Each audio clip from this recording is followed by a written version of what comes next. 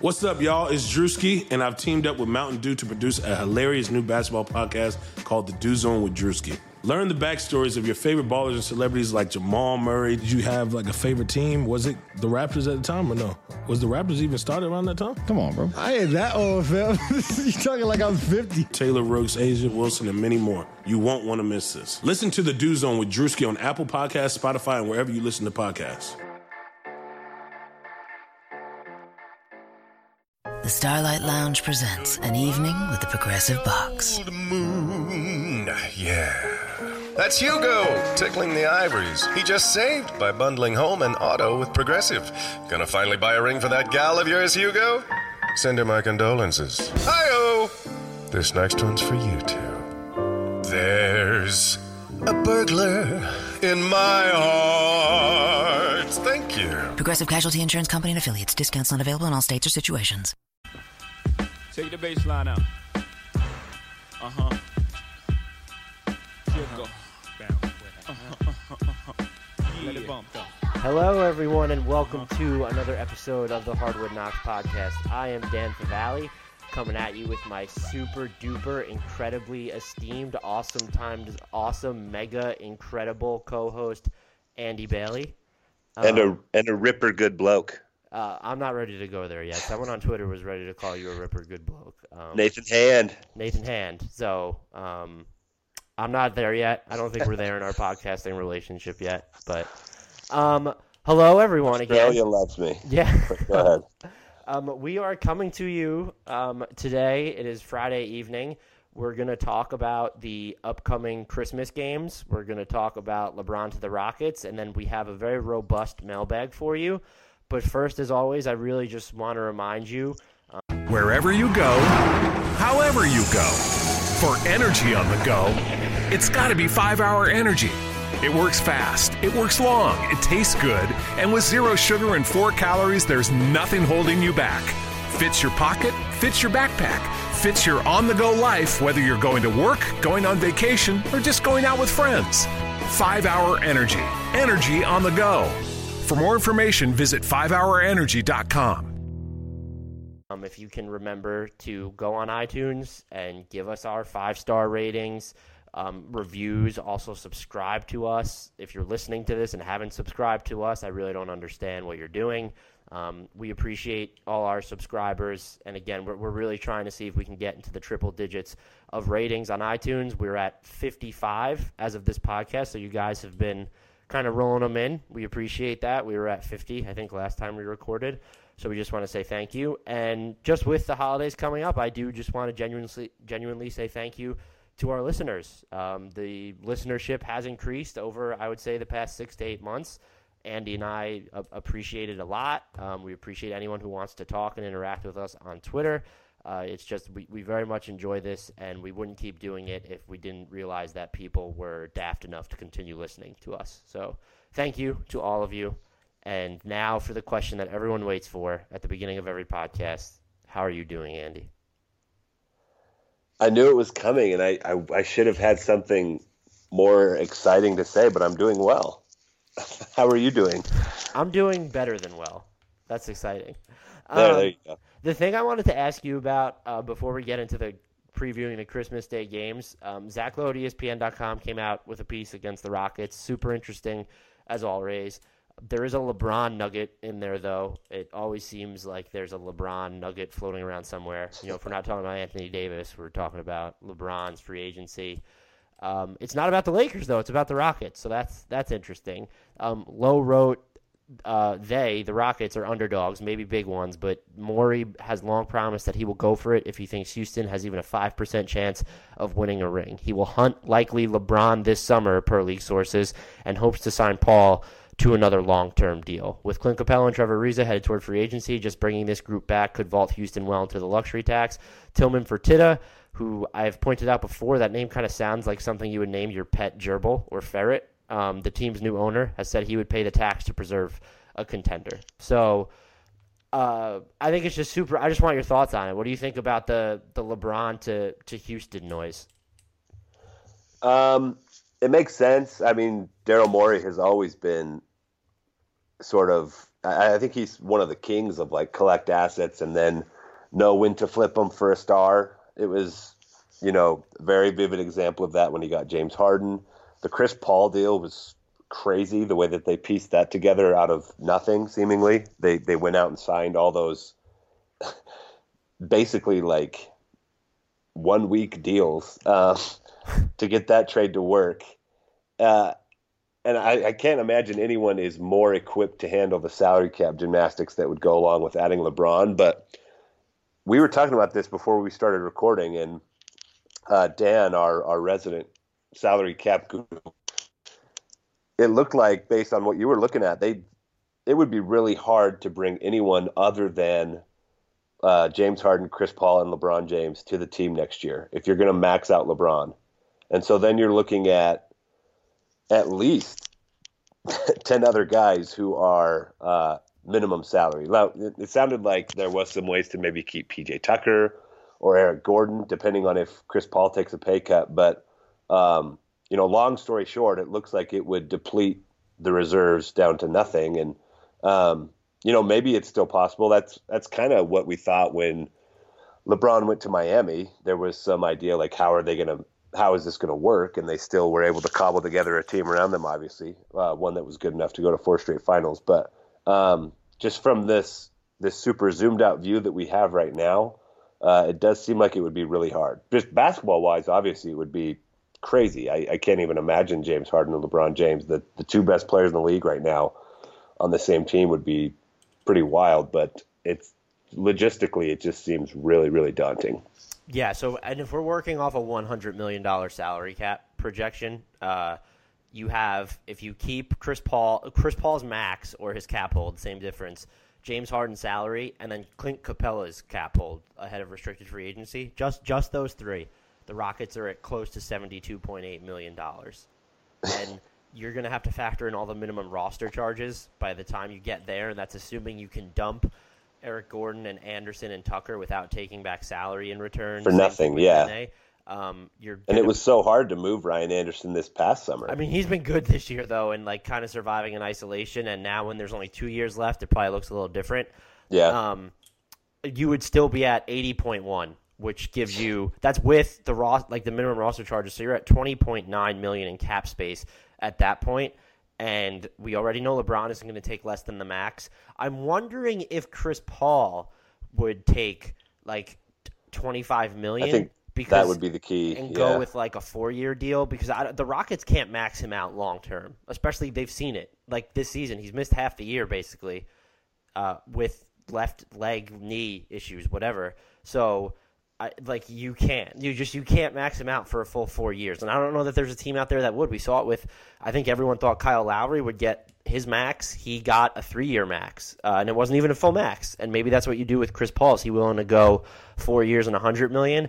The only thing I'll say there is if you start him, or let's say you start him at $25 million, you're still at about $31 million in cap space, which is $4 million and change short of LeBron's max salary, and all the reports out there state that he is not accepting below the max. And as you pointed out, you can try and work with the sign and trade, but it becomes super complicated if the Rockets are going to go over the tax as part of that trade, the Cavaliers' salary situation, and if you're moving LeBron, what do the Rockets realistically have that you want? Yeah, I was going to say they might not have any assets that are good enough to grease those wheels. Right, and what makes me, I mean, if there's, compared to Daryl Morey, like we're both idiots, like looking at the salary caps. So we're like, he might have he's gonna know something, and I just take it as serious because the way he pieced together that Chris Paul trade was crazy. He was cobbling together all those contracts, like it was it was absurd. And I mean, what really helps them too is that, so now I think leading into the season, or at least during last season, your two biggest contract liabilities were Anderson and Gordon, and neither of those deals look bad now. Like Anderson still doesn't look great, but it's probably something you could lop off. I think that's still going to be a tough one to move. But like you said, it should be easier. And but the other thing, a part of me is like, well, the Rockets are just so good. Like, why would you even the depth has to matter at some point? Yeah, they're already pretty nasty. But it's like you said, if anyone was to do it, it would be Daryl Morey. And I think I talked to you about this on the side.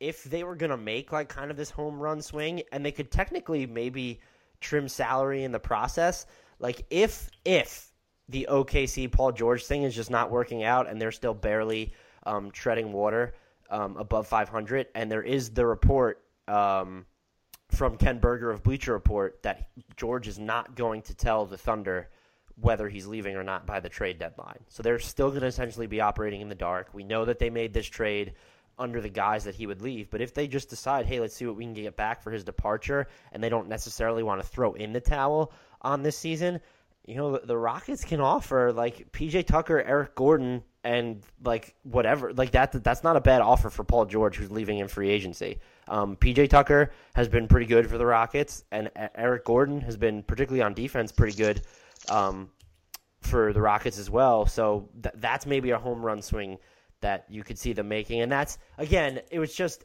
it seems crazy to mess with a team that has the league's best record right now, but that's what makes me believe the LeBron James stuff, or that's what makes me believe that the Rockets could be, if Paul George were to be on the trade block, it makes me believe they could be involved, because Daryl Morey is the type of general manager who would make that risk. Yeah, he's the guy that's like, he wouldn't surprise me to be involved in any sort of bidding war. So yeah, if Paul George suddenly became available, I would not be surprised at all if he was one of the guys on the phone trying to figure out what it would take to make it happen. I think a deal like the one you laid out, obviously it would hurt Houston's depth a little bit, but it's enough of an upgrade with Paul George. So, I mean, he's going to play 30, 35 minutes, and they would be better. That's for sure. And I mean, all of a sudden, if, like, again, because the Thunder don't have a lot of leverage, and I don't know if you want to be paying PJ Tucker for 3 years after this one. I honestly don't know. But the Eric Gordon contract, like, he helps you. Like, he's probably a good guy that can play off the bench beside Westbrook as well. But essentially, you've gotten rid of, if they accepted that deal. You could also include Ariza other than Tucker, but I feel like Chris Paul would throw a temper tantrum if you did that. Like, then you've gotten rid of your, like, two of your longer term deals. So now all of a sudden you're, like, even more just flexible leading into the summer, because you're worrying about Ryan. But again, you have to, barring a sign and trade, like, you really have to gut the roster. So, which, like I mean, it's not completely unprecedented. Miami basically gutted for Bosh, Wade, and James. So they might decide that they don't need like Clint Capella. Like well, like they would probably have to decide that if they're going to get LeBron. I don't know how you.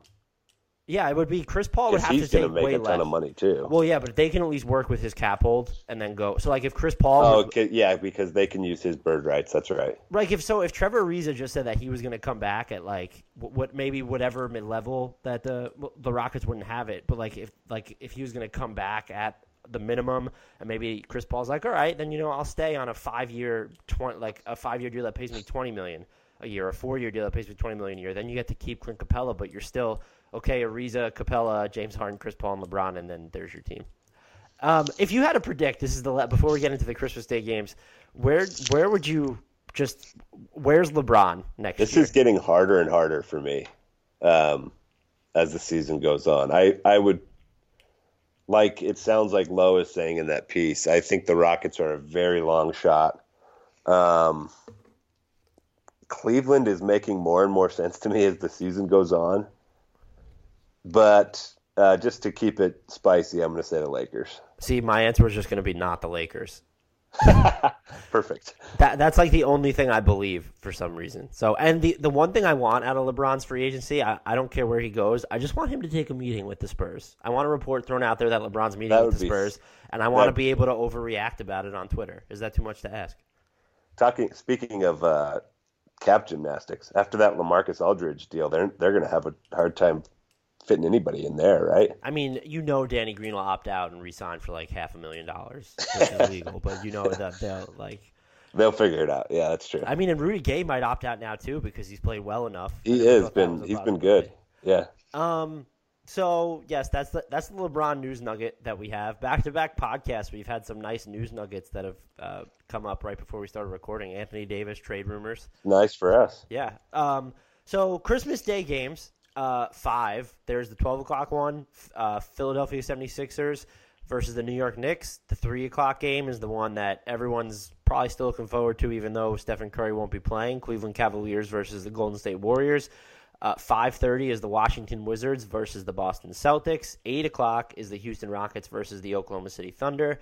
And the 10:30 game is the Minnesota Timberwolves versus the Los Angeles Lakers. The first question, before we get into the actual games, I want to ask you, do you think is there any team that you would have preferred to see other than the ones that are playing on Christmas? No, I think I'm mostly fine with this slate. You know me, I'm always jonesing for a little bit of Jazz basketball. Maybe the Nuggets. The Nuggets have been really exciting to me lately. But there's no teams that, like, demand a ton of national attention that I don't see on here. You mentioned the Spurs, but maybe they've earned a break after all these years. I would have preferred to see the Spurs or the Nuggets over the Thunder. Like, this is the Nuggets. Maybe I'll say the Nuggets is one that I'd like to see because I just love watching them play.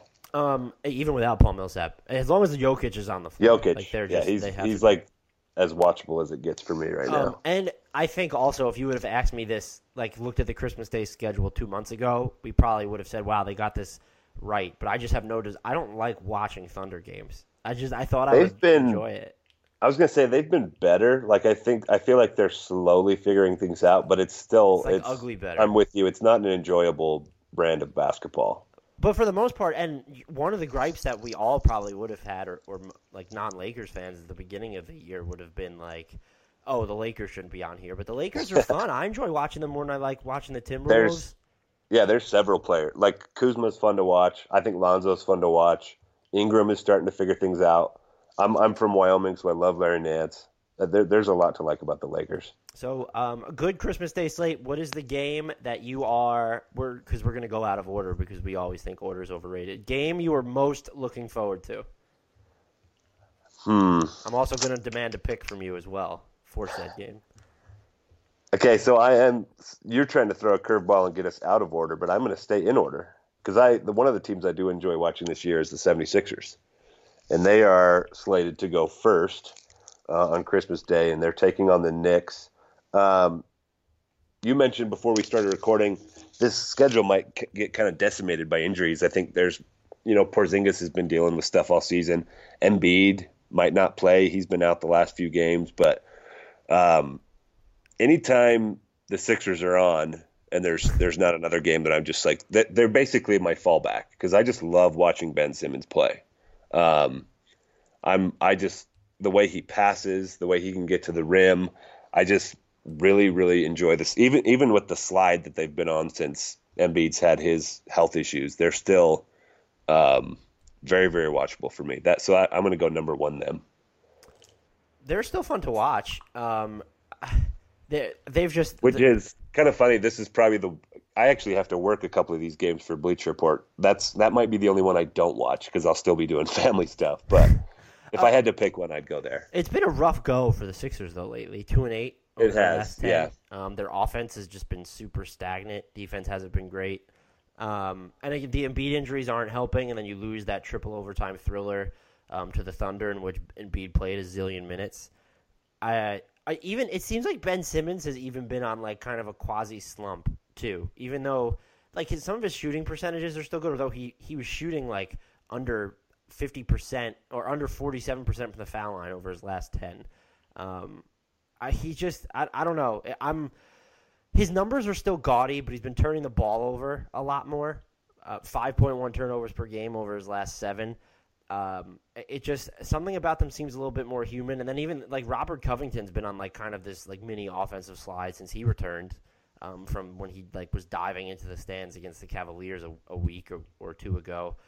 I'm less confident in the Sixers than I was a couple weeks ago, and the big thing for me with them is their depth behind like the starters or their key guys. They don't really have any proven wings coming off the bench, and I don't know that makes them less fun to watch. I still think they'll ultimately get into the playoffs, but if you're going to tell me Embiid's going to play, then that game should be really fun because the Knicks have been surprising. They're not going to have Tim Hardaway Jr.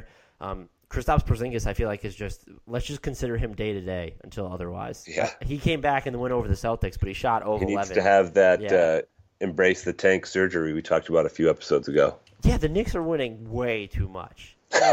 Like it's like they're making people believe that they should be in the playoffs, and even I'm like, you stage a comeback without Porzingis on the floor against the Celtics on Thursday night, and you're just getting production from guys like Beasley and Doug McDermott. It's and Frank Ntilikina looks good. I'm officially torn, and I'm willing to admit at some point that like my forecast for the Knicks could be wrong, but we have multiple Beasley questions coming up later, by the way. Spoilers for the mailbag. But that's a game that I really look forward to because I love watching Kristaps Porzingis, and then the Sixers, when they're at full strength and their key guys have been on the floor, they've been really fun. I do like the lineups they've run out when you've had Richaun Holmes and Joel Embiid on the floor at the same time. I think I'm a big Richaun Holmes guy. And they've been like surprisingly not terrible. Like you would think, because when those two guys are on the floor, they're most likely going to be playing with one of Ben Simmons or Dario Saric. So it almost feels like you're playing with three bigs at that point. But those lineups haven't been absolutely terrible. And there's like Richaun Holmes does some stuff where he just like he bobbles the ball. I think we saw that the other night late in the game. He kind of bobbled the pass. But he's just I find him so electric and fun to watch. And if you're gonna go big, the Embiid Holmes pairing has been. They've only played in. I was looking at this for the podcast. They've played in less than 5 games, but 54 minutes, and offensive rating of 118.7, defensive rating of 101. So a net rating of 17.7 with those two on the floor together. And I don't know. They're doing some things, and I don't necessarily. I know some people, as another spoiler as we get to the mailbag, are unhappy with Brett Brown, but I don't think he's been given much yet. Like, not having Markelle Fultz torpedoes their depth, and they don't have there are a lot of intriguing players on this roster, but TLC isn't there. Justin Anderson isn't there. So you have these guys like Amir Johnson and Trevor Booker, and it's fun to see when Richaun Holmes gets minutes, but they don't have these. There's Jared Bayless, okay, but then all of a sudden it's Jared Bayless. So I don't know. It's definitely a depth problem, I think, more than coaching. Oh, for sure. And so I go back. I actually just looked this up this morning. When Embiid, Simmons, and Covington are on the floor together, they're still plus 13.5 per 100 possessions. Which is, again, it's absurd. And even TJ McConnell's been good this year too. Yeah, he has been. He's been really good. But after I don't know, they're maybe 5 or 6 deep. If it falls off that bad after your top 3, you've got problems. So what would be your pick for that? We didn't really get into the Knicks. The Knicks are spunky. They're just. Yeah. I just don't know what else to say other than they're plucky, and the offense has been better than I expected. And Kristaps, when he's been healthy for the most part, has been really good. But and Michael Beasley has been freed. We can't talk about Michael Beasley because stuff's coming up. But yeah, and so I tweeted this last night. I no longer cringe at every Jarrett Jack runner, which either means I'm growing up or that I'm dead inside. It's just I streamed him into my fantasy team a couple weeks ago. That's how much I've that's the respect changed on Jarrett Jack. Yeah. They've still played a home-heavy schedule. They need to figure out kind of how to win on the road. It's just, I don't know. There's something about the team is just. The outcome of this one is just totally dependent on who's playing, I think. Full strength. Because I think the report from Woj was that Embiid is anticipating playing and that it's almost that he's going to be held out of the games against the Raptors. Just to make sure he's ready. Just to make sure that he's ready. If they're at full strength. If both teams are full strength, I'm going to go Sixers. Because I do think when they have that full when those starters are able to play a decent amount of minutes together, I think that's a good team. They're a fantastic team. Not that New York's bad. Like you said, they've been better than I expected. But I think Philly's a little bit better if they're healthy. As one of the people who have haven't even boarded the Knicks bandwagon, I will say that it's kind of I don't know. New York is scrappy at home, and this game is being played. And it is in New York, yeah. And so the Knicks have they're a plus 6.7 points per 100 possessions, which ranks 8th in home net ratings. Huh. So, I mean, they have a better home net rating than the Boston Celtics, the Washington Wizards, the Pacers. That's I think that's a big deal. I mean, you can't have Kristaps Porzingis throwing up bagels and be prepared to win, obviously. That's pretty crazy that they actually did do that. Yes. So it's just, I don't know.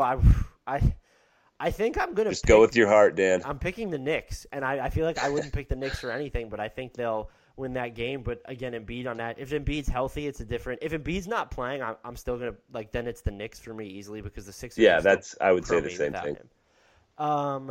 So Philly's now 1-7 when Embiid doesn't play. Just for a last feather on that one. Oh, geez.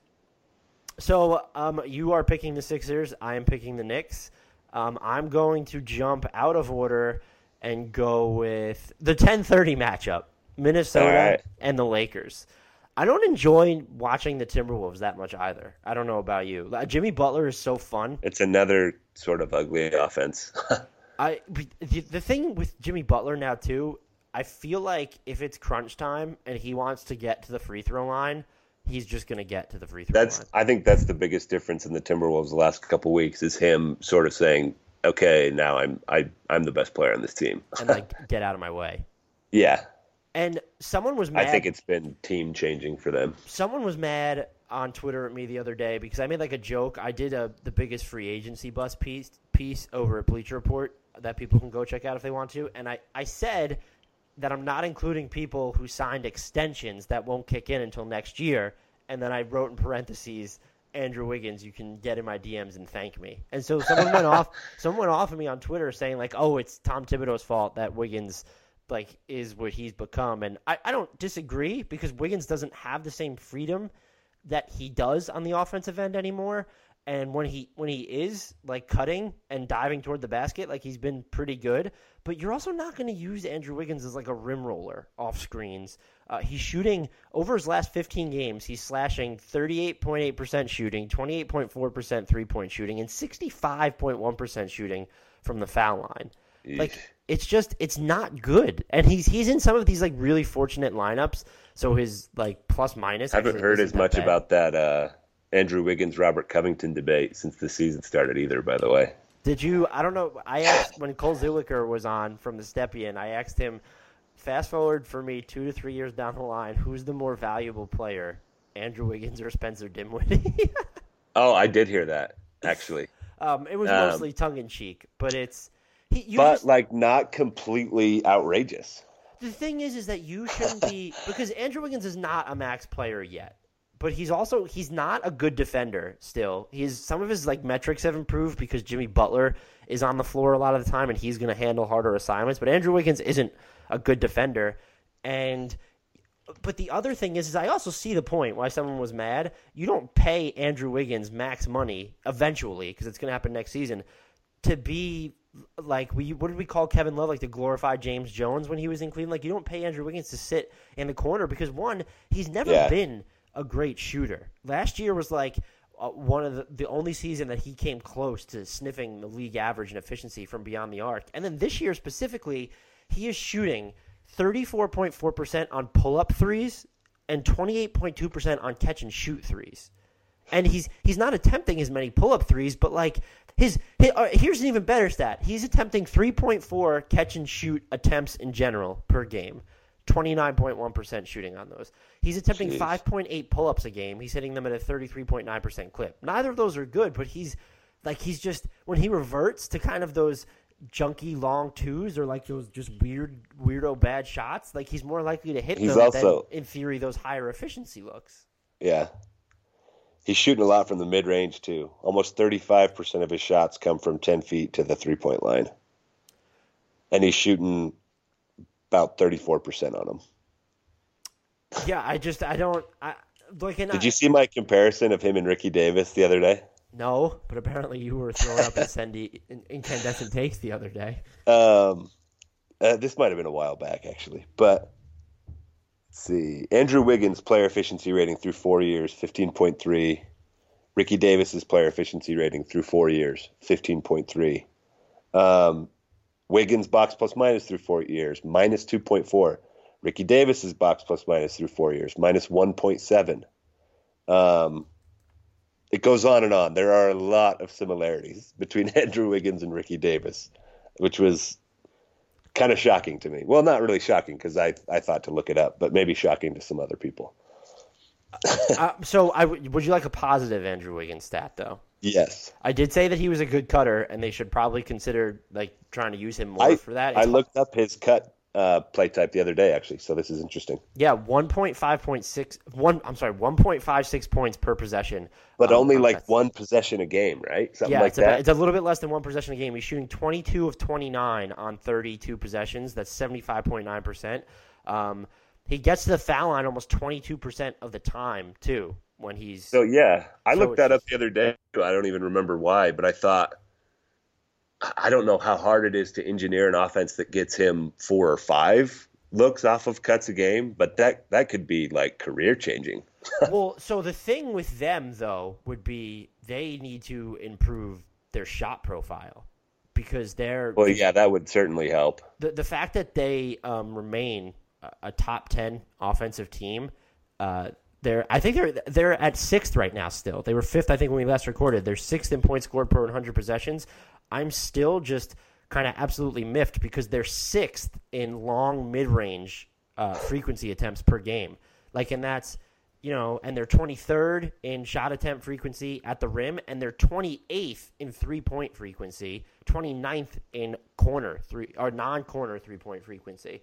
So their spacing needs to improve, or they need to leverage it more, because I wouldn't say that they're filled with a bunch of non-shooters, but at the same time, like when you're going to run Karl-Anthony Towns and Taj Gibson at the same time, you're just not going to have all the space to set up cuts, especially when, and this isn't a knock against Butler, but you want him to be that kind of, he's going to like put his head down and drive, like, so you're taking away space. It's just hard to set up those backdoor cuts or to get Andrew Wiggins moving. That also being said, the last thing I'll say about him, like, they just need to move him more, even if it's just a matter of, okay, bring him off more screens to have him run around the perimeter. Maybe he'll get better in rhythm rather than just standing around behind the arc and waiting for a kick out.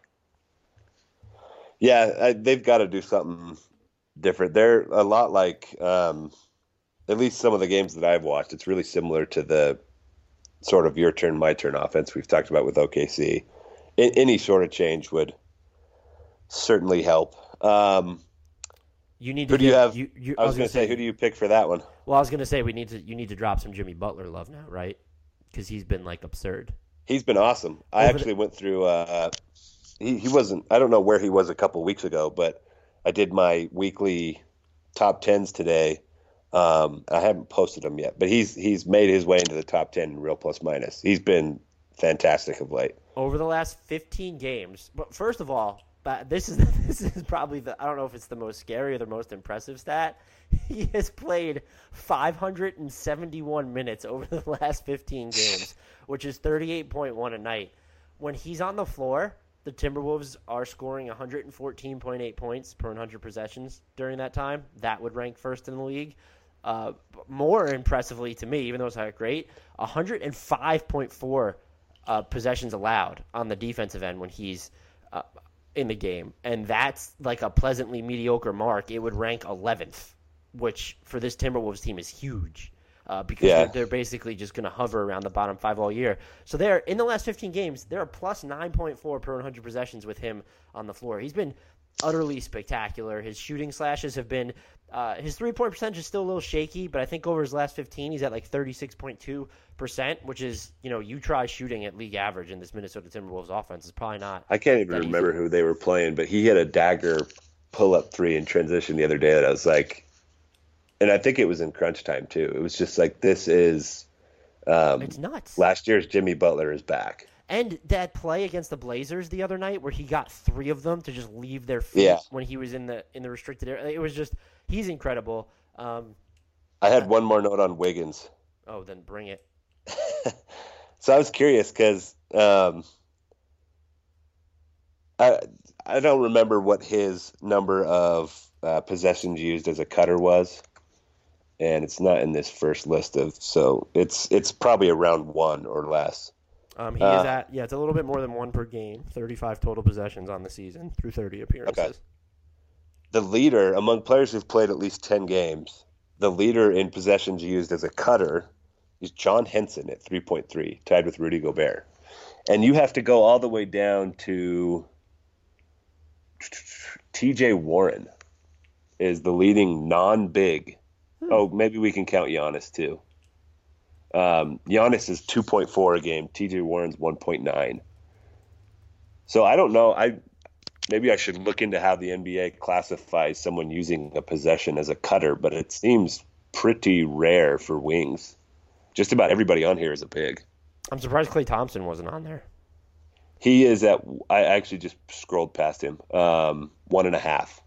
LeBron's at 1.5. Roberson's 1.6. But I mean, it's mostly big guys in this first part of the list.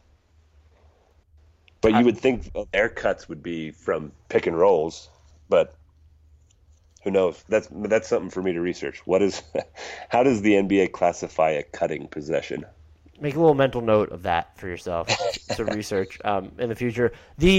So we should talk about the Lakers a little bit because they've been like kind of like they're just, I don't know, they're fun to watch. I don't even know. Kyle Kuzma is like beyond shocking me. When I was tweeting out during the summer league, like I would compare him and Jason Tatum mostly just to needle Celtics fans. Like at that point, I didn't think, yeah, that was the main reason. But he just continues to be ridiculous offensively. I was like, oh, he had one good game in the summer league. Oh, he had one good summer league. Oh, he had a good preseason. Now we're almost halfway through the NBA season. He's averaging like a point more per game than he did in college. It's crazy. I wish he would play more defense. He just doesn't even seem like kind of aggressive. I know that I feel like that's probably an oxymoron to say of a rookie or even a sophomore, but I'm still Brandon Ingram is still my favorite Laker to watch, and he's fun too. Sometimes he seems really out of control to me, and I wonder if it's just how like spindly he is. But he's definitely been better than he was last season. That's for sure. Do you know what he kind of reminds me of when he's attacking the rim? And I don't want people to, like, this isn't it because the player types, they're just different. But whenever I watch Anthony Davis, he's under control, reckless. And that's what Brandon Ingram seems like when he's on his way to the basket. You're surprised he doesn't commit even more turnovers than he already does. Just because they have a couple under control, reckless guys then. Because that's how I describe Julius Randle too. Hey, that's fair. Hey, I'm here for the KCP pull up threes, like in transition too. Whereas I'm always KCP shocked. Island has got to be getting lonely for you. I'm fine with it. I'm still there. I think he's been a big part of like why their defense is okay, and there's just a lot of like getting back in transition or being like kind of defending in the half court a little bit better. They have been this season, so I don't know. I didn't think that was a bad acquisition. I mean, he's doing a work. He's about what he was last season. I should yeah. It's gonna be interesting to see what he gets paid this summer, though. Like, is he just gonna? He should just for the prime of his career, he should be the 1-year mercenary salary placeholder. Just give me $20 million contracts every year. Yeah. I'm still. This is what. So the Lakers are still 6th. Excuse me. They're still 10th in points allowed per possession in the half court. Like, we're coming up on halfway through the season. That's pretty wild. Crazy. Yeah, And I would not have anticipated that. they're just, I don't know. They kind of just seem, they're spunky, like they're plucky, and They have I a enjoy bunch of watching them. solid individual defenders. I think Lonzo is way ahead of where most rookies are defensively.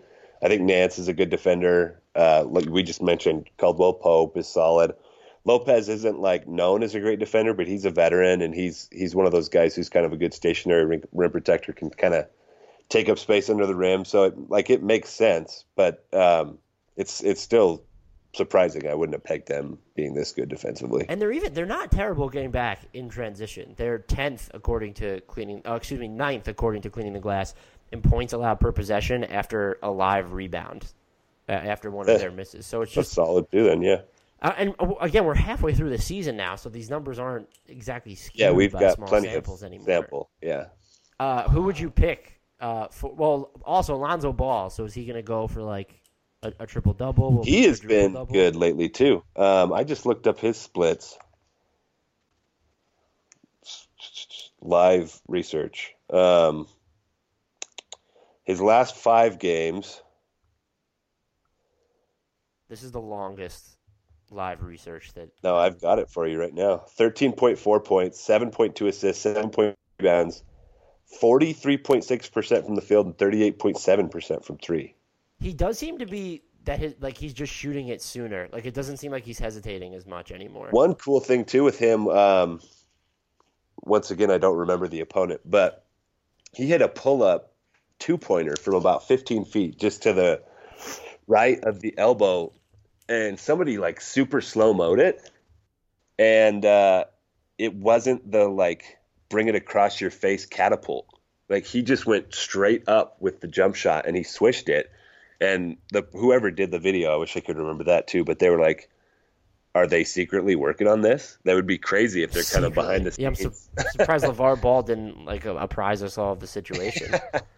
But if they like remade his shot, and I've always been one of those people who's kind of like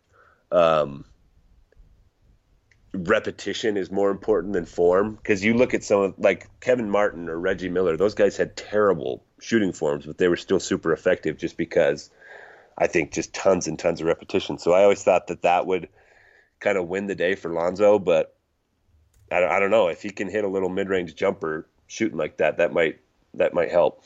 Yeah, and you know what's probably just also helping though. I mean, and it ties into your repetition argument. Is he's just kind of shooting. He's averaging a little bit more 3-point attempts per game for the month of December. So confidence is definitely big. That's for sure in shooting. By the way, Jordan Clarkson's shooting percentages have quietly fallen off a cliff. He had such a crazy start to the season, but yeah, go ahead. Yeah, his plus minus is still good, but if you're gonna, they're facing some benches, and maybe he's above average relative to most bench players. But in the month of December, Jordan Clarkson is shooting 38.8% from the field and 28.6% from 3-point range. He's still fine at the free throw line. He just doesn't get there too much. I guess he gets regression. There. Yeah. So his contract's going to be super interesting this summer to see. Just like, is he an asset? Like, is some team going to want to take what does he have? He has 2 years left on his deal. So it's just, I don't know. That's so he's fallen off. Julius Randle still, I feel like is one of my favorite seesaws. Like, I'm not on. I know Zach Lowe has like an apartment on a villa or something, waterfront views on Julius Randle Island. But I've been off for his whole career until maybe the last few weeks. He's still fun to watch, but he's one of those players where maybe KCP kind of falls under this. I love watching him, but you have to ask like, is he really good? Did you see me tweet out is Kentavious Caldwell-Pope good the other day? I actually answered for you too to try and drum up those. Oh, you did? Yes, yeah. Please. It got to like 2,000 votes, and it was it said no one because it highlighted no, but it was 50-50 exactly by the time the poll was done. But there was an odd number of votes, so somebody had to win. Julius Randle though has defended more isolation possessions this year than anybody in the NBA. That's wild. I would not have guessed opponents are only shooting 36.9% against him in those situations, 43.1 effective field goal percentage. He's not fouling. Maybe he really is the next Draymond. He's not fouling a lot, and he's forcing turnovers almost 14% of the time. He seems to be playing smarter. And I mean, if you're going to defend the most isolation possessions in the NBA and then be in the 67th percentile of efficiency there. Yeah, that's solid. Yeah, I mean, so it's just do you know who led the league last year in isolation possessions defended? I'm going to say per game? No, total. Sorry. I have no idea. Draymond Green. So it's funny that you mentioned Julius Randle. And Draymond Green. Well, I just thought it was funny when Luke Walton was first signed by the Lakers, they were like, he's going to turn Julius Randle into Draymond Green. I feel like Julius Randle doesn't even have like a little bit of that freedom on the offensive end. Didn't Luke Walton come out and say the other, like it was like, this might have been months ago, he was like, no, we don't really want him to bring the ball up. He'll occasionally still do that though, at least when I've watched. He'll grab a rebound and go coast to coast with it. I mean, he's shooting 6.4 free throws per 36 minutes too, which is by far and away a career high. He hasn't been bad, but it's a contract year. His PR's at 16.8, another career high. His true shooting percentage is almost at that magic number of 60. It's at 59.4. Yeah. I mean, he's been good. I mean, his free throw rate is just absurd, 0.468. So, you know, it's just I'm finally like coming around on him. This is the team I'm picking the Lakers to beat the Timberwolves because they're so. All right, we are 0 for 2 on agreement then. The Timberwolves are clearly the better team, but this feels like a game that the Lakers would take. It's just they have. I don't know. They're competitive no matter who they're up against. It seems like. And I don't trust the Wolves. Like, I don't know about – they're on pace to win 48, 49 games right now. Do you trust that they're going to hit that number? I didn't trust them like 2 weeks ago, but the last couple of times I've watched them play, they look different to me. I think the pecking order is starting to sort itself out the way that it should be, and I think that's made them a better team, and I think they're going to get better even as the season goes on. I wouldn't be surprised if they still get to 50. So what's interesting, though, is they're on pace to win 48-49, but according to Cleaning the Glass, their expected wins right now based on how they've played is 42.5, which would actually support the notion that I don't trust them. I wanted to look that up once I said I don't trust them. I'm going to pick the upset. I'm going to go Los Angeles Lakers. I think Brandon Ingram's going to have he's actually probably going to have an efficient game. If you're going to see like Jimmy Butler on you a bunch of times, but they might have to put Butler on Kuzma. Those defensive matchups are going to be really fun to watch. I just don't know. I mean, like, they have so many attackers on the Lakers, and the Timberwolves they're not a good defensive team, and I feel like they're going to be able to get like super flustered super quickly. I'm going to roll with the upset. So I feel pretty good about it too. We're split on both of them. I'm going to jump to the Rockets and Thunder, the team that you said you weren't dying to watch play. Houston actually just got beat by the Lakers the other night. I think Kuzma had 38 in that game. You ready to change your pick for that Timberwolves-Lakers game? No. All right, whatever. Rockets, Thunder. I think we've talked about the Rockets quite a bit this year. It's obviously working with Chris Paul and James Harden. They're still 1-2 in win shares per 48. Chris Paul is like climbing up the box plus minus and real plus minus leaderboards. This team is, despite the disappointing letdown to the Lakers, they still look to me like, for the first time in a couple of years, a team that I would not be shocked to see push the Warriors in the series.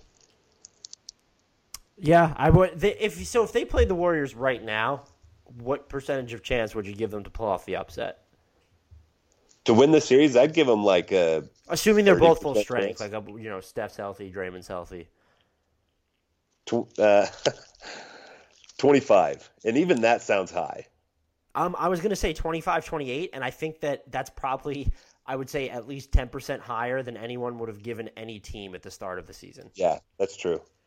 They're like relentless with the fact that they have both point guards, James Harden or Chris Paul. They get one of those guys on the floor at all times, plus the depth that they have now, which we talked about a little bit when we talked about the LeBron rumor at the beginning. And do they really want to sacrifice that depth? I mean, they have 3 or 4 of these really good switchy defenders now.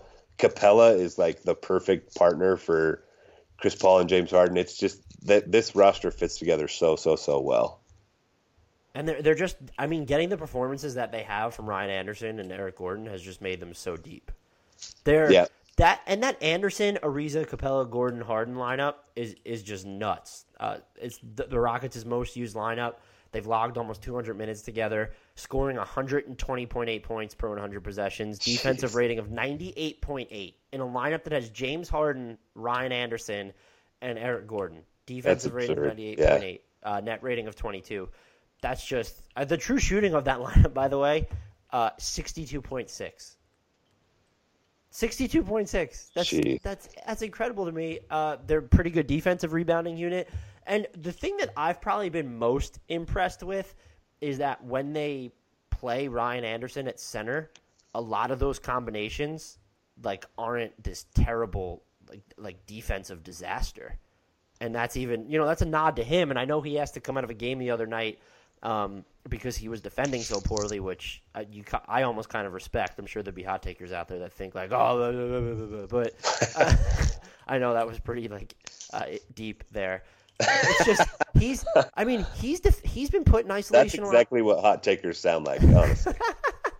But he's been put in isolation a lot too. Like, teams are attacking him, and sometimes it works, but it's almost harder to do when he's at center, and he's just, from where he shoots, like, it should be illegal. Like his average shot distance, that's it's just a huge part of their offense. It's just, okay, Ryan Anderson, you stand by the timeline. Yeah, if you have to guard somebody like 6 or 7 feet beyond the 3-point line, it just makes everything so much easier for everybody else. And he's not the only one who does it too. Like I think he is the prime example, but they have a couple guys who can launch from back there. And if you suddenly make the game 3-on-3 and one of those players is James Harden, you're going to win like 8 times out of 10. I don't disagree with that even a little bit. His average shot distance this season is almost 21 feet for an average. It's the second highest on the team because Bobby Brown hasn't played as much. It's insane. It's just I don't know. It works, and if you're going to be able to survive when he's at center, I don't think that's going to happen when you're playing the Warriors.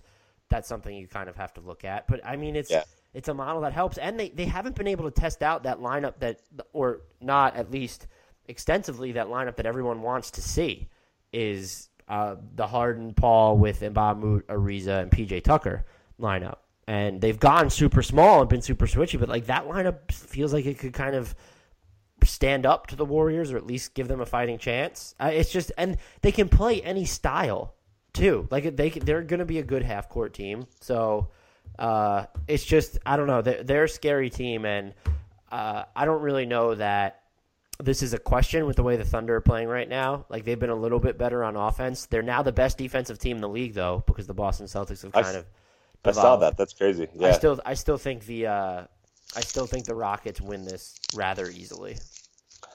I have the Rockets too. I think Westbrook, he's obviously plucky and maybe even more so on the super national stage of Christmas Day. But I think, especially with the Rockets coming off a loss, they'll be a little bit more focused, and I think they'll be fine. Boston, Washington is the game that I would pick to look at next.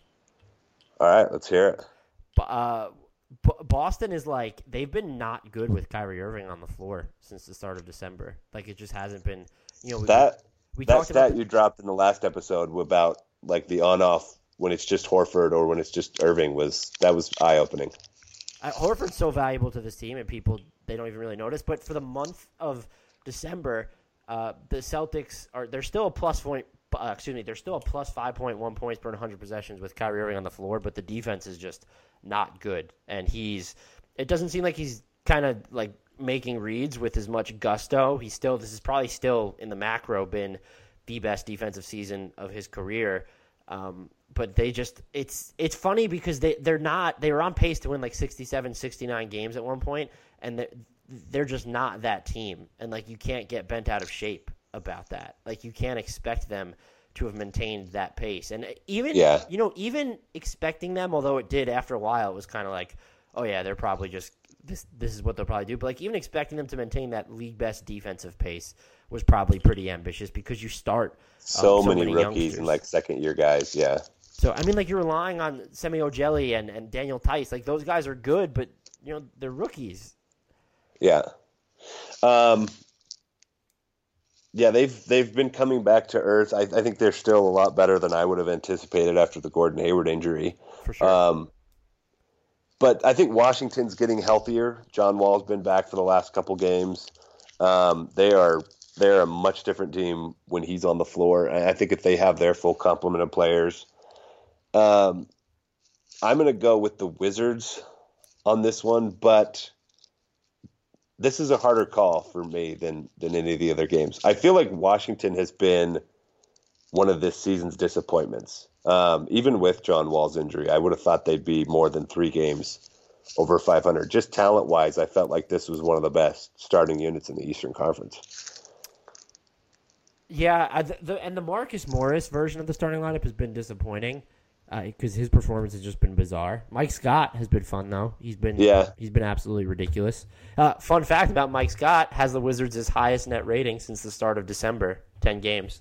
Oh, wow. They are outscoring teams by 12.9 points per 100 possessions with him on the floor. Just throwing it out there. They play the I should have looked this up before we started talking about it, but have they played the Markieff Morris at center lineup much this year?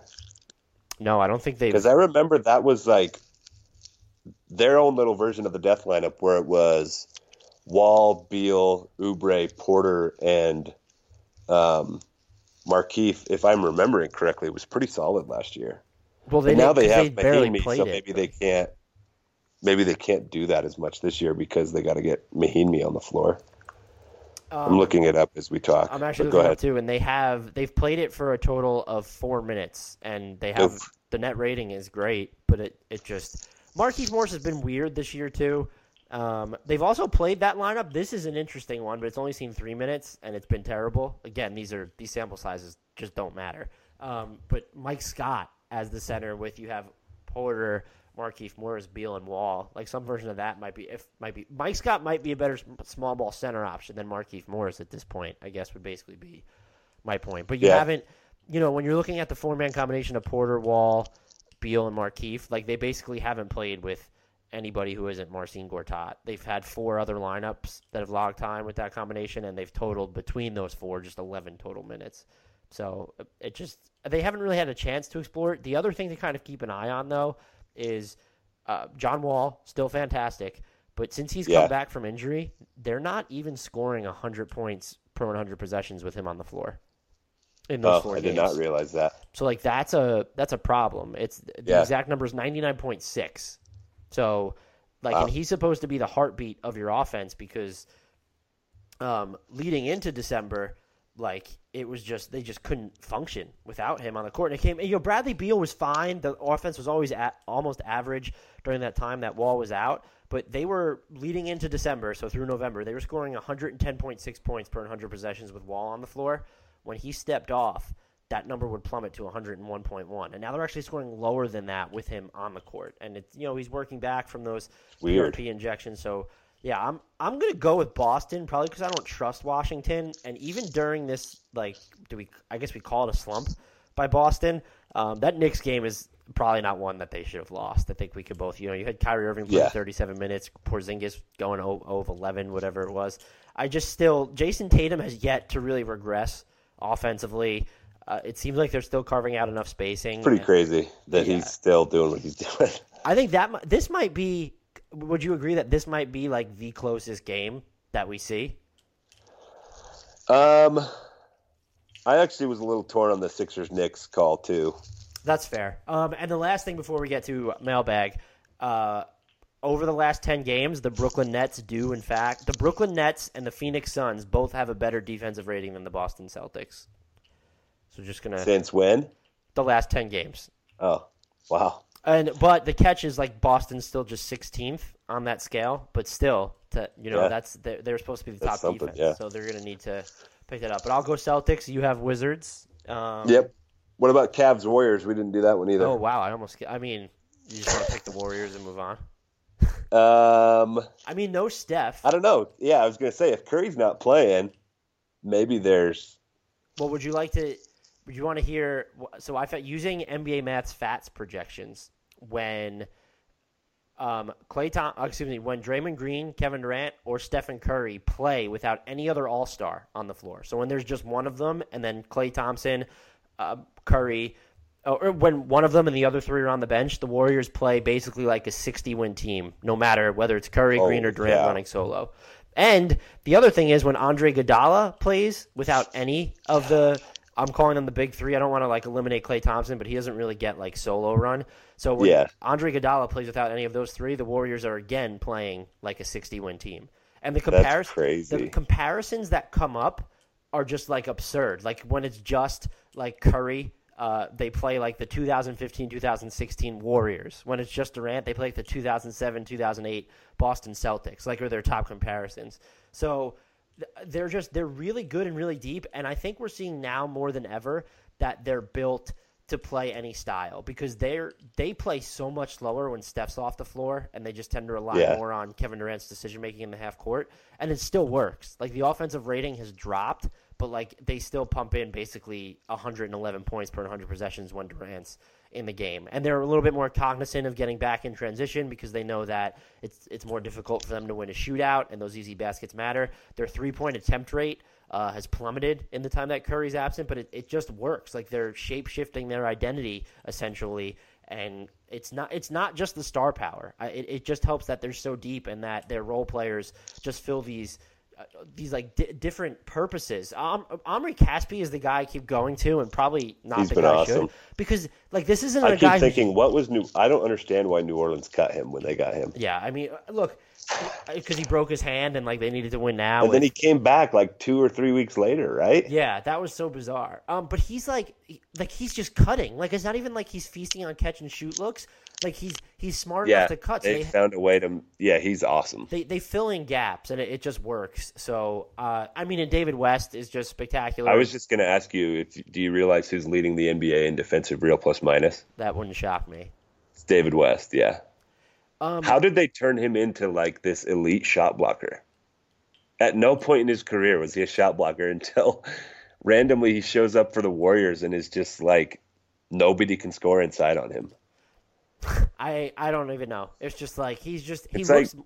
There's something in like the Warriors' Gatorade coolers or something. 'Cause he like just looks more bouncy. And this is unfair when you realize how much star power the Warriors have. Their bench has the best net rating in the league. Their bench is awesome this year. Do you know what's hysterical? The Rockets have the second best, and the Cavaliers have the third best bench. Talk about a top-heavy league. Yeah, those are the contenders. So David West averaged 1 block per 36 minutes for the first 15 years of his career. The last 2, he's averaging 2.4 blocks per 36. This season alone, he's averaging 3.4 blocks per 36. I mean, it helps when you don't Makes have to no play. sense. Like, yeah, and I mean, like the competition he's going up against, but to have that depth at your disposal when you're as good as the Warriors is just spectacular. I do think, however, while some people will write this off because, Kurt, like, you want Draymond Green to play because the Warriors, you want them to be as close to his full strength as possible, but this is still a good barometer for the Cavs of where they're at, even though they don't have Thomas. Because if you fall to a shorthanded Warriors team, or if it's not even close, like, you've got some things to kind of figure out. And the Cavs have been really, really good since that loss to the Rockets. And even kind of like during that loss to the Basically, Rockets. since they lost Derrick Rose. Anyway, moving on. But their bench has really come together. I'm so interested to see when Isaiah Thomas comes back. This doesn't tie into that the really Christmas is game. But I was going to say that's the key is the bench. When Dwayne Wade and Kyle Korver are on the floor, that team is really good. They're a net plus without LeBron James on the floor. The Cavaliers this season. Yeah, it's wild. That just doesn't happen. Like that doesn't happen. And they've been just incredibly absurd during this like stretch where they're. You actually might have given us the perfect segue though, because one of our mailbag questions is IT really a difference maker? Or is he overhyped? Oh, good. So let's throw our pick for the Christmas game and move right on to IT. I think it's going to be Warriors. I'm going to go Warriors. Do you think it's going to be close?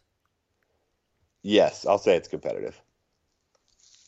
I honestly don't know what to say. I'm going to say it will be competitive, but I don't know. I'm hesitant, like because the Warriors are so ridiculously scary.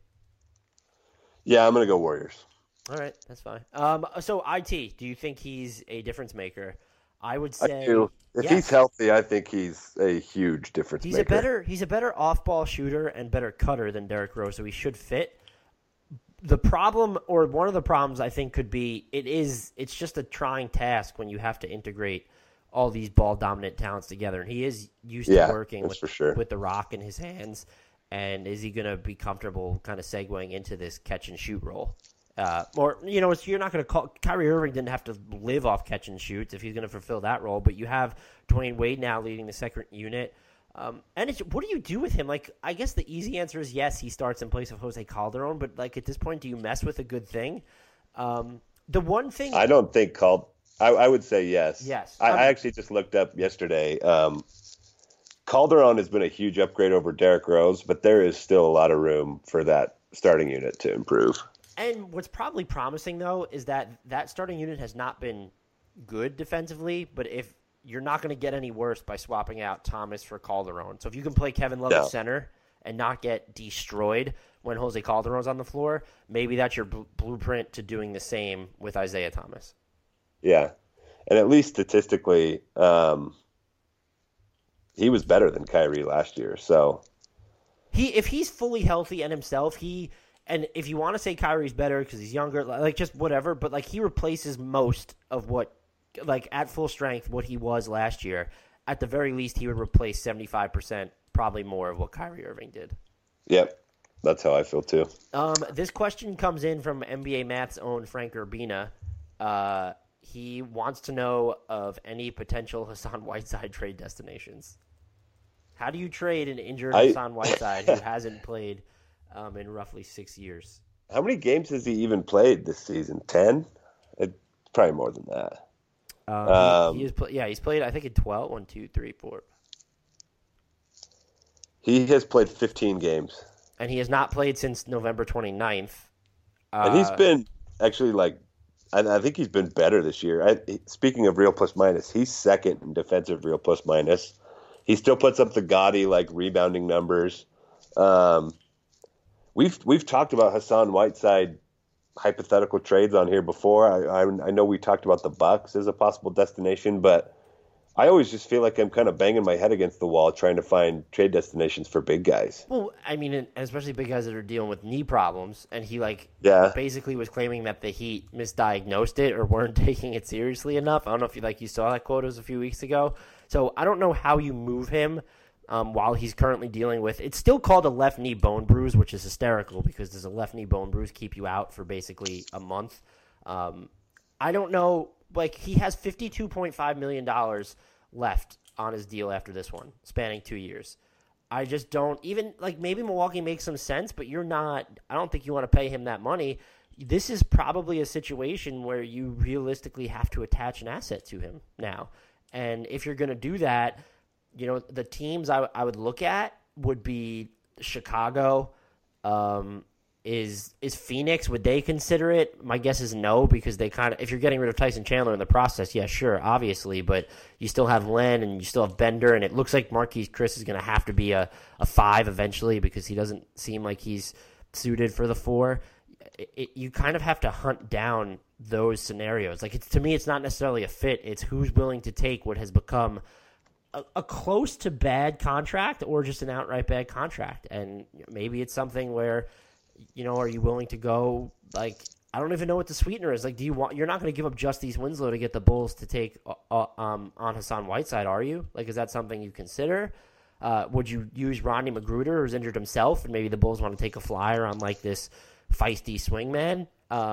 I don't know, but the Bulls, they could build something around Robin Lopez, and if you're willing to include an actual sweetener, maybe they'll give you Nikola Mirotic. I don't know how much use you have for him with Kelly Olynyk and James Johnson, but if you're getting Mirotic is going to get his jersey up in the rafters in Chicago too. You can't trade him. They need to tank. Once he's eligible to be traded on January 15th, he needs to go. Yeah, for sure. So that would be, I don't know how you feel. I don't think there's a team that needs Hassan Whiteside. There might be 2 or 3 teams that are just willing to eat him for compensation. If you were willing to give up Winslow to Chicago, Whiteside and Winslow, and you can take back Mirotic and Filler, do you just might as well consider it at this point? Maybe Chicago doesn't even want Filler. Maybe they'll give you Justin Holiday. I don't know about that, but that would be a trade for them to consider in my mind. We got one from Colby Sturgeon. He says, "Hey, Andrew D. Bailey, what about Michael Beasley for MVP?" I mean, isn't he already leading the Basketball Reference MVP probability? He should, if he's not. We talked about this. Geez, I don't remember if it was before or after we started recording, but Michael Beasley's per 36-minute numbers for the Knicks this year eerily similar to Carmelo Anthony's last year, except for the fact that New York is a plus when he's in and was a minus when Melo was in last year. That's so cruel. I just thought I would throw that to you as someone who's as loyal a supporter of Melo as I know. Well, that seems like it's going a little far. But, I mean, Michael Beasley's been good. He's instant offense, and he was really rebounding the ball in that win. I'm just so happy. I feel like I've been, half-jokingly praising Michael Beasley for so long, and now he's pretty good this year. I'll be interested to see, how committed they are to it. Once Tim Hardaway Jr. comes back, whose playing time is getting cut? Yeah. So, and if you're committed to, if you're committed to the rebuild, Michael Beasley would be among the people that are getting his minutes are just gonna kind of dip a little bit. I get. That's funny. I say he's been kind of good this year, and I looked him up as I'm saying that. He's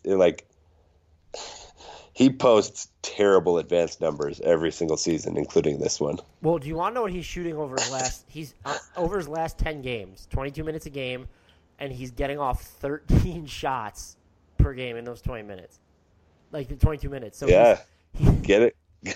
He's averaging 21.4 field goal attempts per 36 minutes over his last 10 games. Second only to Kristaps, and he's slashing 53. Who else shoots? If Porzingis is shooting more, I mean Courtney Lee's at 14. I mean Sessions and Willie Hernangomez are up there, but they don't play. Courtney Lee, Cantor gets his shots up, but like no one. He's been unleashed. Yeah, it's just. I mean Frank Ntilikina has been a little bit more. They've been fun to watch, but. You know, I think reasonably it's probably Beasley who should be falling out of the rotation once Tim Hardaway. If you're committed, like if you're, you know, like, or are you going to all of a sudden, nope, we're going to go with a bunch of wings and Ntilikina is going to see like even fewer minutes. You don't want to see that happening. So I'll just be interested to see what they do with the rotation when he comes back. This question comes from King Cy at ballislife_Cy, CY. Is Trae Young going to be the best NBA player of all time? And is key lime cheesecake the best cheesecake of all time? He answered both his questions. I'm going to get to the cheesecake one first, and the answer to me is hell no. Do you know what the best cheesecake is? I need some raspberry on my cheesecake. So I have my friends, one of my really good friends' sister runs like a bakery out of her, like a dessert shop out of her house, out of her kitchen. She makes chocolate chip cookie dough cheesecake. And it's the best thing I've ever tasted. So I love cheesecake, first of all. I mean, I love cheesecake. I can't ration. So like if I'm going to have like desserts, like I'm going to eat a dozen donuts in one sitting or an entire cheesecake in one sitting. I'm the same way. And my body is starting to pay the price. I lost my amazing young man metabolism finally, and it's bad. I do like a daily, weekly diet, and then cut loose on the weekends, and then I work out about 2 or 3 hours a day. That's another big problem for me. I've just completely given up on health altogether. Well, that's really depressing. You do have a kid. Trae Young is, it's harder, man, when you have a kid. It's not an excuse, but it's harder to care about working out. Trae Young is interesting to me. I looked this up the other day. I wanted to see, because he's leading the NCAA in scoring right now. 28.5 points is just nuts. Yeah. And so I looked up the leading scorer in the NCAA for each of the last 20 seasons, and the only, if I'm remembering this right, the only like decent NBA player in the whole bunch was Stephen Curry, who did it one year. Doug McDermott is in there, so he's still in the NBA. But other than that, it was like everybody's overseas, basically. So, like, prolific scoring in college is not indicative of NBA success. I do think his case is different. The fact that he's also averaging 10 assists, which is, like, borderline unheard of in the NCAA just because it's harder to get assists with the way that they keep track of stats. I don't know how to evaluate this guy. I need to watch him more, first of all. But, the numbers, just the raw numbers are wild.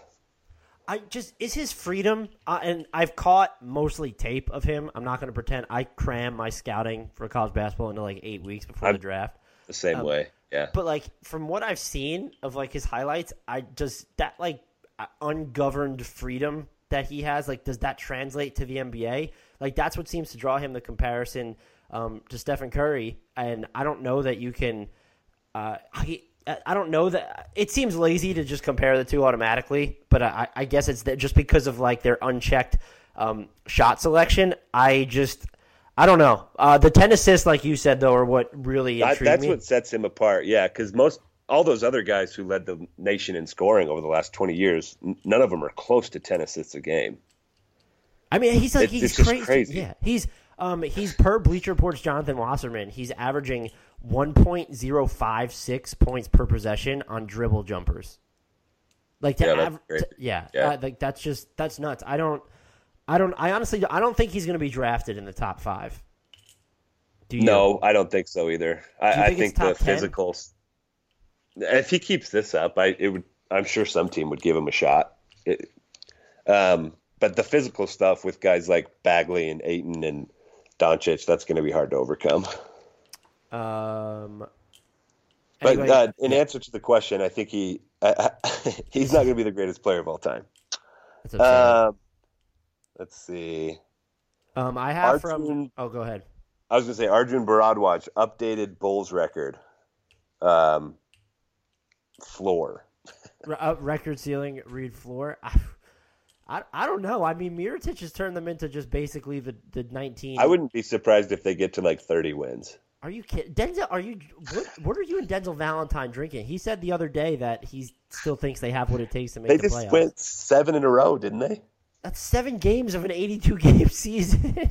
30 games is not a lot either. They're at 10 wins now, so they'd have to go 20 and 25 over the rest of the way.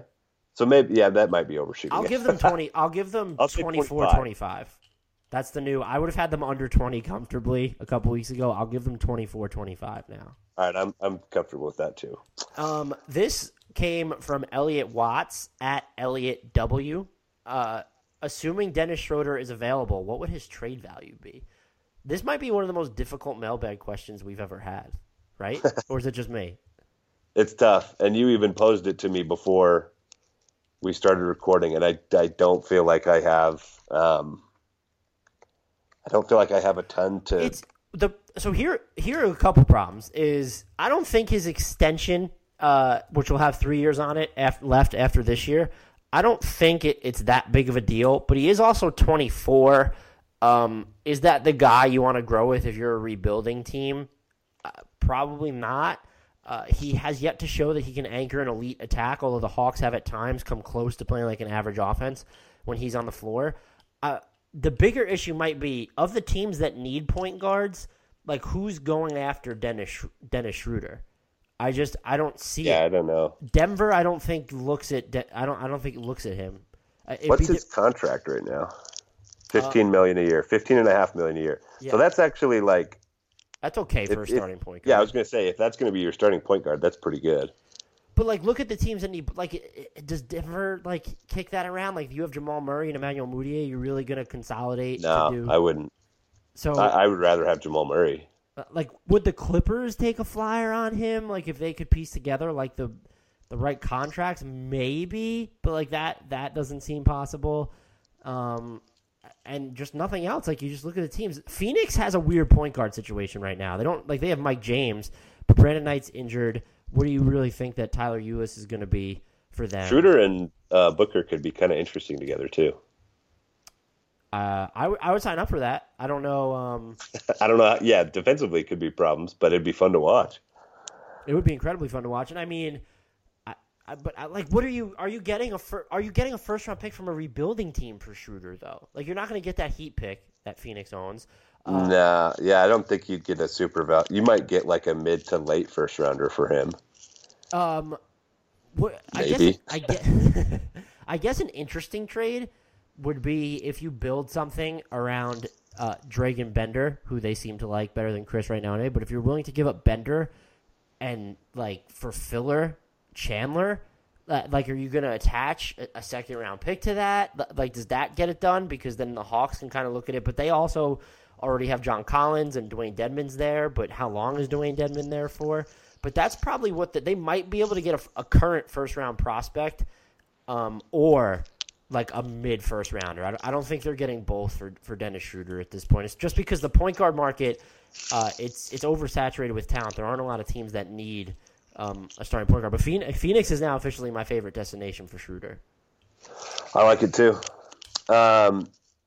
Billy Adams at Adams10 Billy asks, does Utah trade Gobert at the end of the season? I think that's probably, yeah, right. I get why people are like, this has been rumbling among Jazz fans now because the offense has been a little bit better during the times that he's been hurt this season. And, Favors has looked a little bit bouncier than he did last season. But the obvious answer is still no. If the 3-point shooters are hitting threes when Gobert's in the game, they're fine. And he was the second best center in the league last season.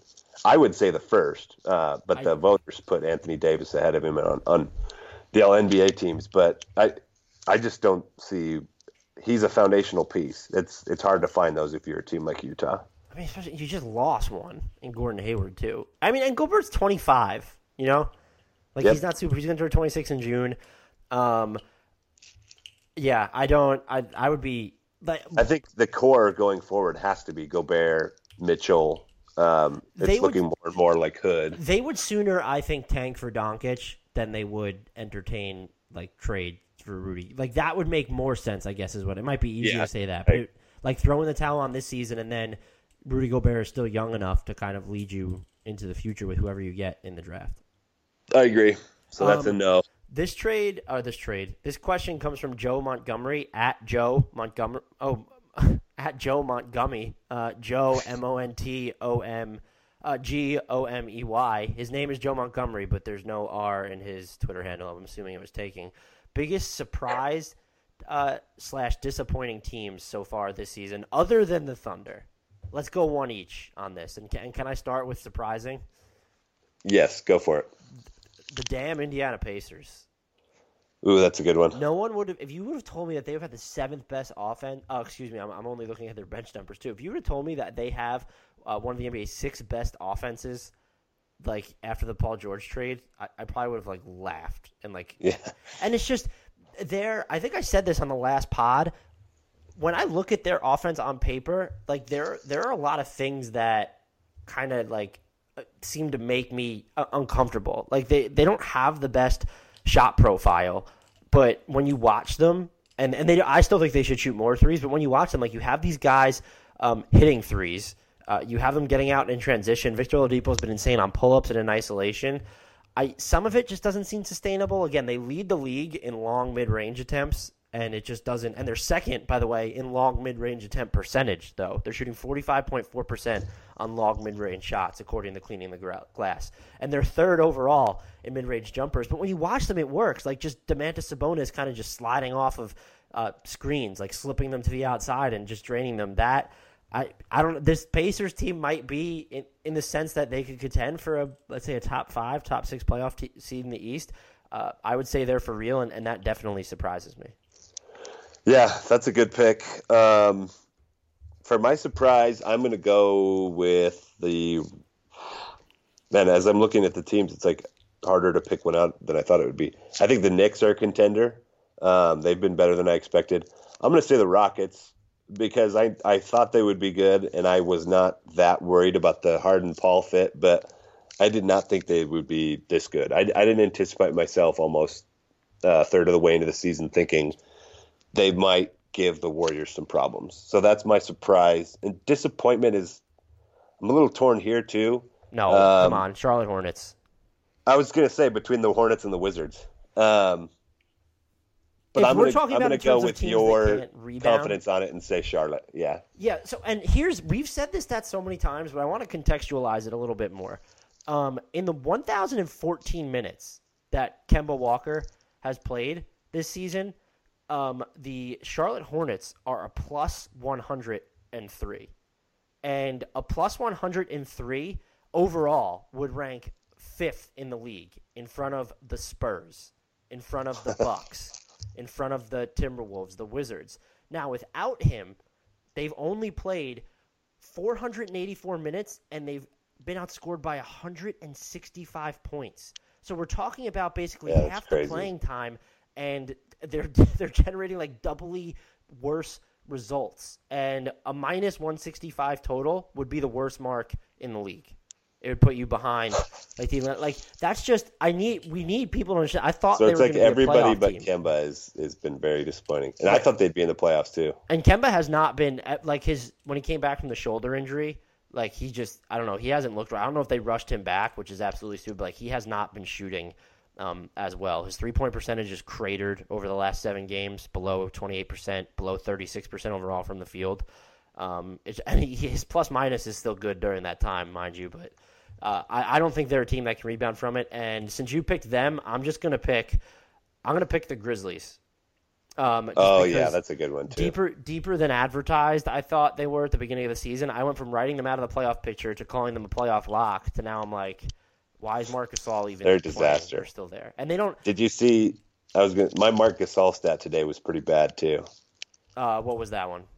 7-footers who take at least 15 shots a game. There's been 88 individual seasons. His effective field goal percentage this season is 87th. Yeah, I mean, people are saying, like, he's not the problem awful. in Memphis. Like, he's been bad. He's part of the problem there. And we talked about this after Fizdale got fired, but, like, they might have made the wrong choice. They did. It's not between those two. It's just, it shouldn't have been, like, it should have been, like, Gasol, make this work. I'm not, like, it's not David Fizdale needs to be your building block, but still. Yeah. Our last question, we had a bunch of different versions of these questions. I'm going to go with, I think the first one to get it in was Zach Knoll at Zach, ZACH _Knoll, KNOLL. Will Brett Baum be the coach of the 76ers next season at this current rate? I'm just going to say yes, because I don't think, like, what have you given him? Like, this is his first season with a real NBA roster, and the Sixers are contending for the playoffs, but you still have Joel Embiid not playing back-to-backs or missing a few games in a row. You don't have Markelle Fultz. The depth off the bench, like, you don't have these proven floor spacers off the bench at minimum. I just don't. And you're testing out things. Like, Robert Covington has been good, save for the past few games. You have Ben Simmons, a shoo-in for Rookie of the Year, probably going to generate all-star love. You're experimenting with things with Richaun Holmes, but you're still kind of too big men laden. Like, the Dario Saric, Embiid, Simmons, like, and having Richaun Holmes too, and you trade for Trevor Booker, and you have Amir Johnson. It's just still kind of wacky. If we're at next year midway through, and he has a healthy roster, and the Sixers are still kind of laboring below 500, maybe we start talking about his job security then, but they've finally given him a real roster, and I still think the circumstances have just been so far from ideal outside of his control. I'm not sure how we grade him. Yeah, I was going to say he probably should be back next year, but if they finish, like, comfortably below 500, I wouldn't be surprised to hear whispers of maybe them making a change.